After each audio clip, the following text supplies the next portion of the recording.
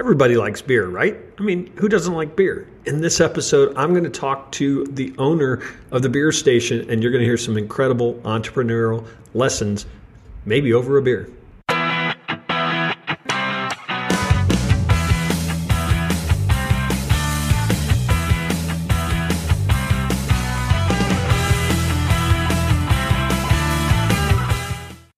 Hello and welcome to another episode of the Duct Tape Marketing Podcast. This is John Jantz, and my guest today is John Couture. He is the owner-founder of Beer Station, the Midwest's first craft beer tasting bar, and get this, bottle shop all at the same time. So I know I talk to a lot of authors, and you hear me interview folks that have books. Today we're going to talk about beer.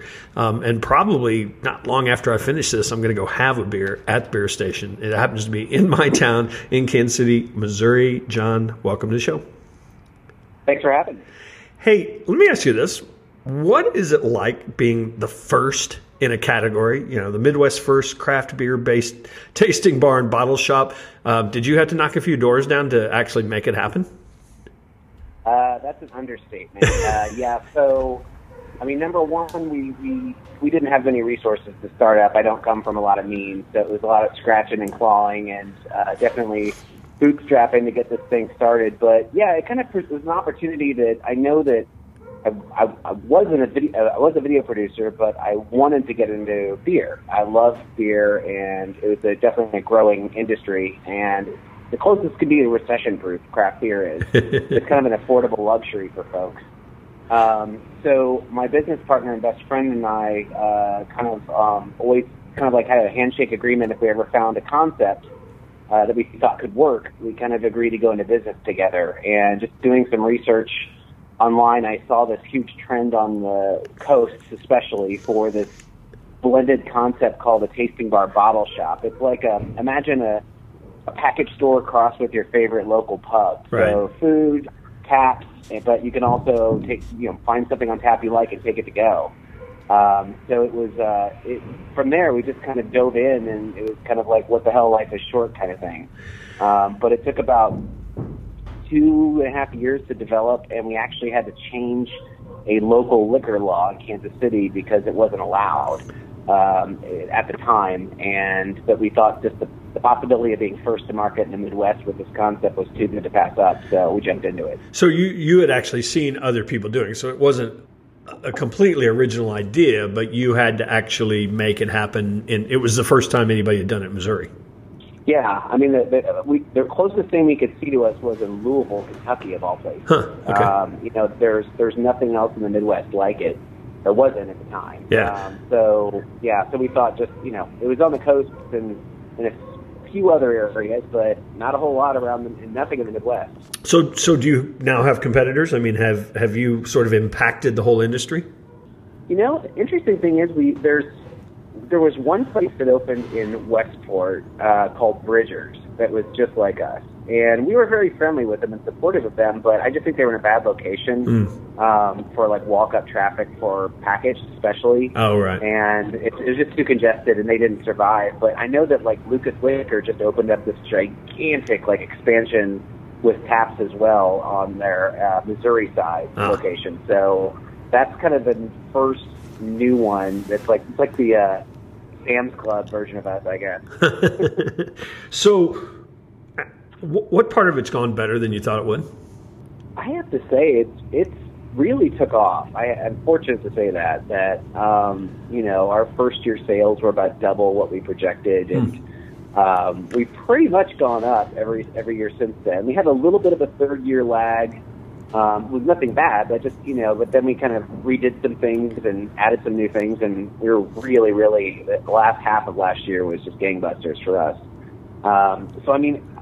Really it's gone better than I expected. I expected that people would be harder to deal with, we'd have to cut a lot more people off and there'd be angry people, but by and large, a lot of those fears haven't really materialized. Most of the people are really you've probably seen, you've been here, it's like, people don't come here to get, over and buy. People just come here to enjoy beer by and large. So I mean, I feel very fortunate where we're at right now. Yeah, and you're serving some of that like 12% alcohol beer, so the potential's there, right? Yeah, I don't think people want to get those far. Exactly. You're not going to have a fun next day if you do that. Yeah, and actually that's one of the things that people would note that, not late at night necessarily, but, on a Saturday afternoon, there'll be plenty of people in there with their kids, won't there? Yeah. Speaking of which, does your audience know about how long I've known your family? No, that's a rather interesting thing. So John used to work at a video rental store. Remember those square or rectangular plastic tapes that we used to jam into machines and watch our favorite movie? Well, we used to go up to this little SRO video and rent movies from John. And John was always, that was back in the day when you didn't have Google to ask, and so you'd have to ask the guy behind the counter, what's a good movie, and you always, you asked Sue Ann, and you were a little worried about what she was going to suggest, but John, he knew our family taste, and so we'd always get good recommendations. So how old were you then? That was high school and into college, so I was thinking about that before our interview, and that was over 25 years ago. I can't believe it, but it's that was a goatee slacker 90s John. So. Yeah, but it was great. You could watch Ferris Bueller's Day Off anytime you wanted. Yeah. We still have, I think, 3 SRO former staff members on our staff here. I told you that once. At one point we had about 5. A couple of people moved on, but it's pretty cool. It's kind of our little piece of SRO history still in here. That's funny. Anyhow. And just 3 blocks away from where you were, just about too. So, I know. Yeah, which is even great. Yeah. So let me ask the flip side of that. Things have gone better than you want, or than you thought. Not better than you want, but better than you thought. What's been harder than you thought? I'm sure a lot of entrepreneurs can have gone through the same experiences where it's just like paperwork. Right. I spend so much. I'm sure you realize this too. It's just there's so much time doing office work. Yeah. And I'm not behind the bar as much as I'd like, just because it's so. We now own our building here, and our next door neighbor, we have a tenant. So now I'm a landlord, and there's more and more stuff. I'm not complaining, but it's just. Yeah, but that's not the joyful part. Well, there's so many licenses you have to renew, and there's all sorts of trash doesn't get picked up. Not quite as sexy as people would imagine bar ownership to be, I think. And anyways. So when you and your partner started out, did you create a formal business plan? Oh yeah. Actually, Kansas City is very fortunate to have some amazing entrepreneurial resources, including I went through something called the UEP, through Kauffman Foundation, with Urban Entrepreneur Program. Okay. Unfortunately, I don't think it's around anymore, but in that one capacity of Kauffman. But I was paired with a business coach who had a history with my industry, and it really helped galvanize our idea. And so we formulated a business plan over about a year through her, and I'm really proud of what we came up with, and I think it really helped sell people on our idea. So what's people are coming in the door. Is that just because people came and they told their friends, or have there been some marketing tactics that have generated interest to date? Well, we spend very, very, very little on marketing. I think that a big part of that is that the industry we are in, it's not like a dollar store where you have to add, the people come as a necessity. People want to know about craft beer. Yeah. So we started really early on, about 6 months before we opened. We created a Facebook page. We started getting, we had about 1,000 people who already liked us before we opened, and we engaged people in ways to make them provide some sense of ownership. For instance, because we had limited means, we asked people to donate wood they weren't using to create our bar and our furniture. And so we had people pulling up in pickup trucks and donating, and so people come in now, and they're like sitting at the bar, and they're like, that's my picket wood behind the bar. And what we found was we got a lot more traction by just trying to engage people personally than, the typical, hey, we're opening big print ad splashes. And so we spend most of our advertising on Facebook posts, boosting Facebook posts, and more strategic stuff than the usual putting a print ad here, putting a radio spot there kind of thing. But we do some of it. So do you have to turn away the craft beer snobs that are now out there, or do you let them come in too? No. I would say our our reputation is that everybody's welcome here. I mean, it really does sound like, oh, that sounds like a typical corporate thing, but people, I think that we're pretty well known in the community because our bartenders, and that's what you've seen, that are pretty personable people, and they're not judgmental. I mean, there are some people that are difficult to deal with, but it's a lot less than it's pretty few and far between. Most people are really laid back in this industry. I mean, they're drinking beer, they're happy, you know. Exactly. So one of the things a lot of entrepreneurs tell me is the hardest part, especially if they had an idea and they launched it and it grew and they had to hire people and more people. And a lot of people tell me that's actually the hardest part for them. And of course, you're in a notoriously high turnover industry, you know, bartenders and servers and cooks and things. How do you feel about your ability to manage people and attract people and keep people?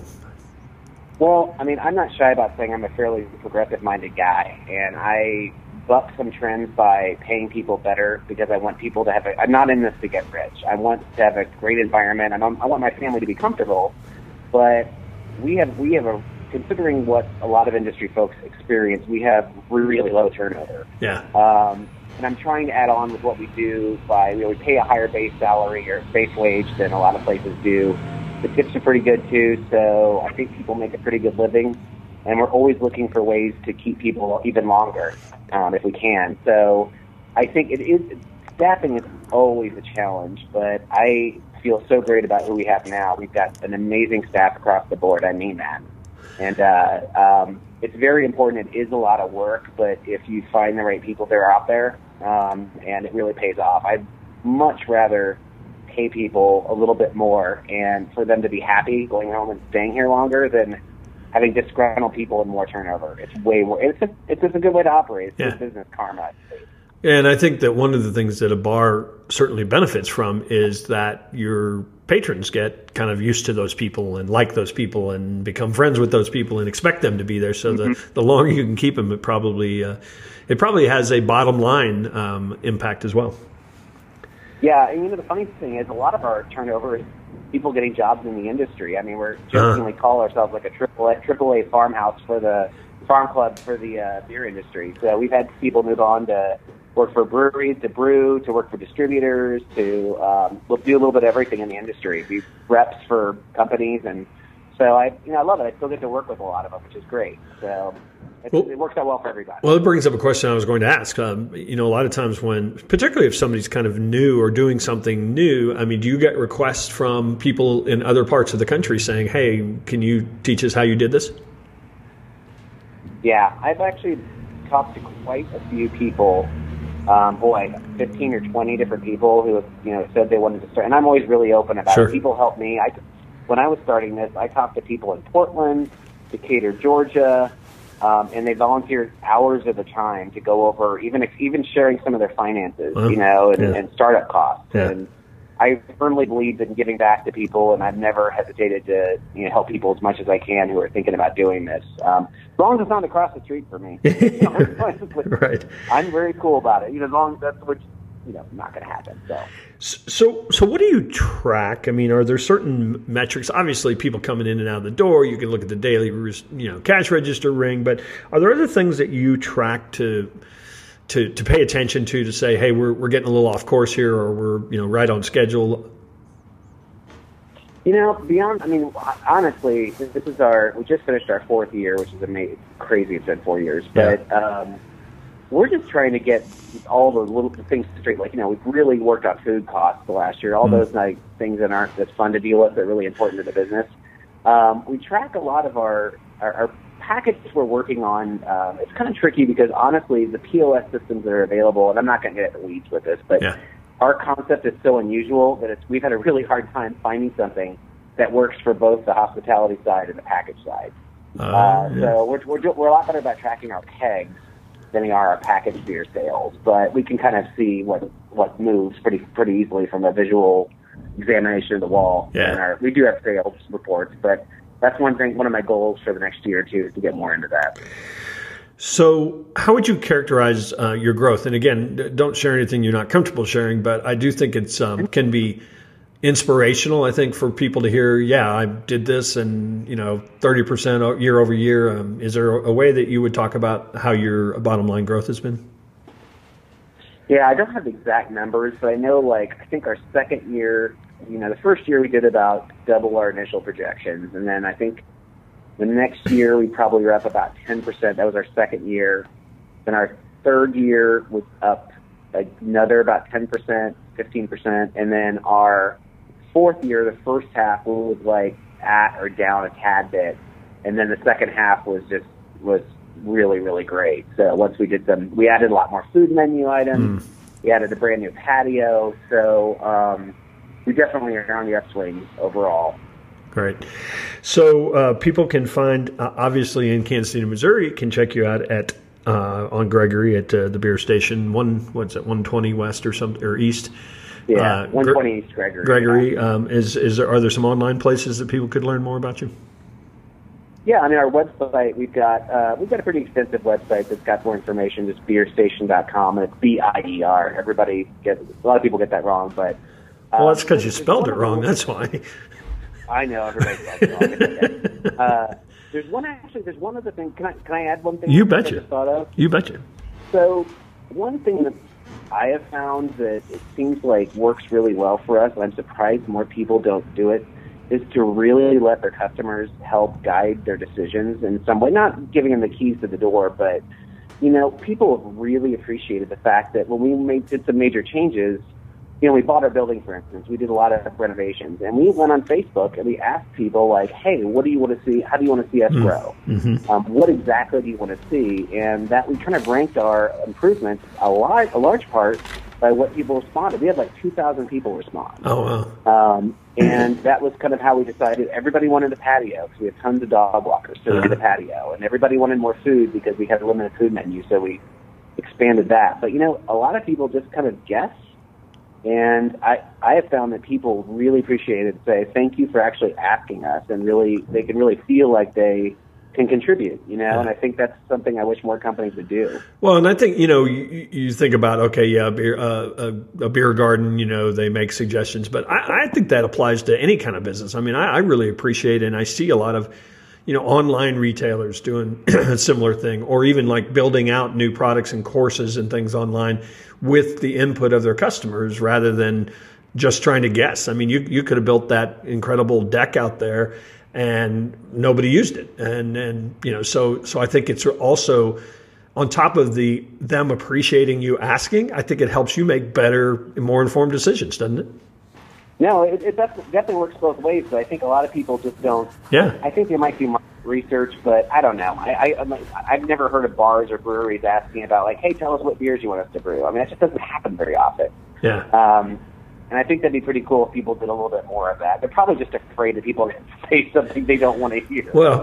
But, you don't have to do it. You can ask it. You're not bound to do it. Yeah. You just ask. Yeah, that is probably true. Sometimes they're afraid what they might hear. So, well, John, thank you so much. This was fun catching up. And if you're in Kansas City, even if you're not in Kansas City, check out the beer station. But certainly if you're in Kansas City, check out the beer station. And John, maybe I'll see you later today. Yeah, you just might. I mean, I can practically see your office while we're talking here. So I have a feeling I'll probably see you pretty soon.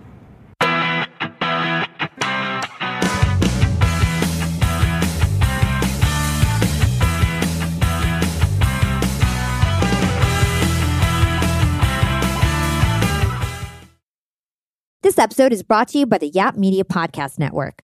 I'm Hala Taha, CEO of the award-winning digital media empire, Yap Media, and host of Yap Young and Profiting Podcast, a #1 entrepreneurship and self-improvement podcast where you can listen, learn, and profit.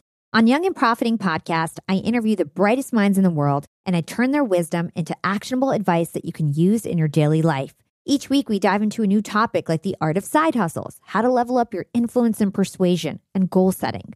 I interview A-list guests on Young and Profiting. I've got the best guests, like the world's #1 negotiation expert, Chris Voss, Shark Damon John, serial entrepreneurs Alex and Layla Hermosi, and even movie stars like Matthew McConaughey.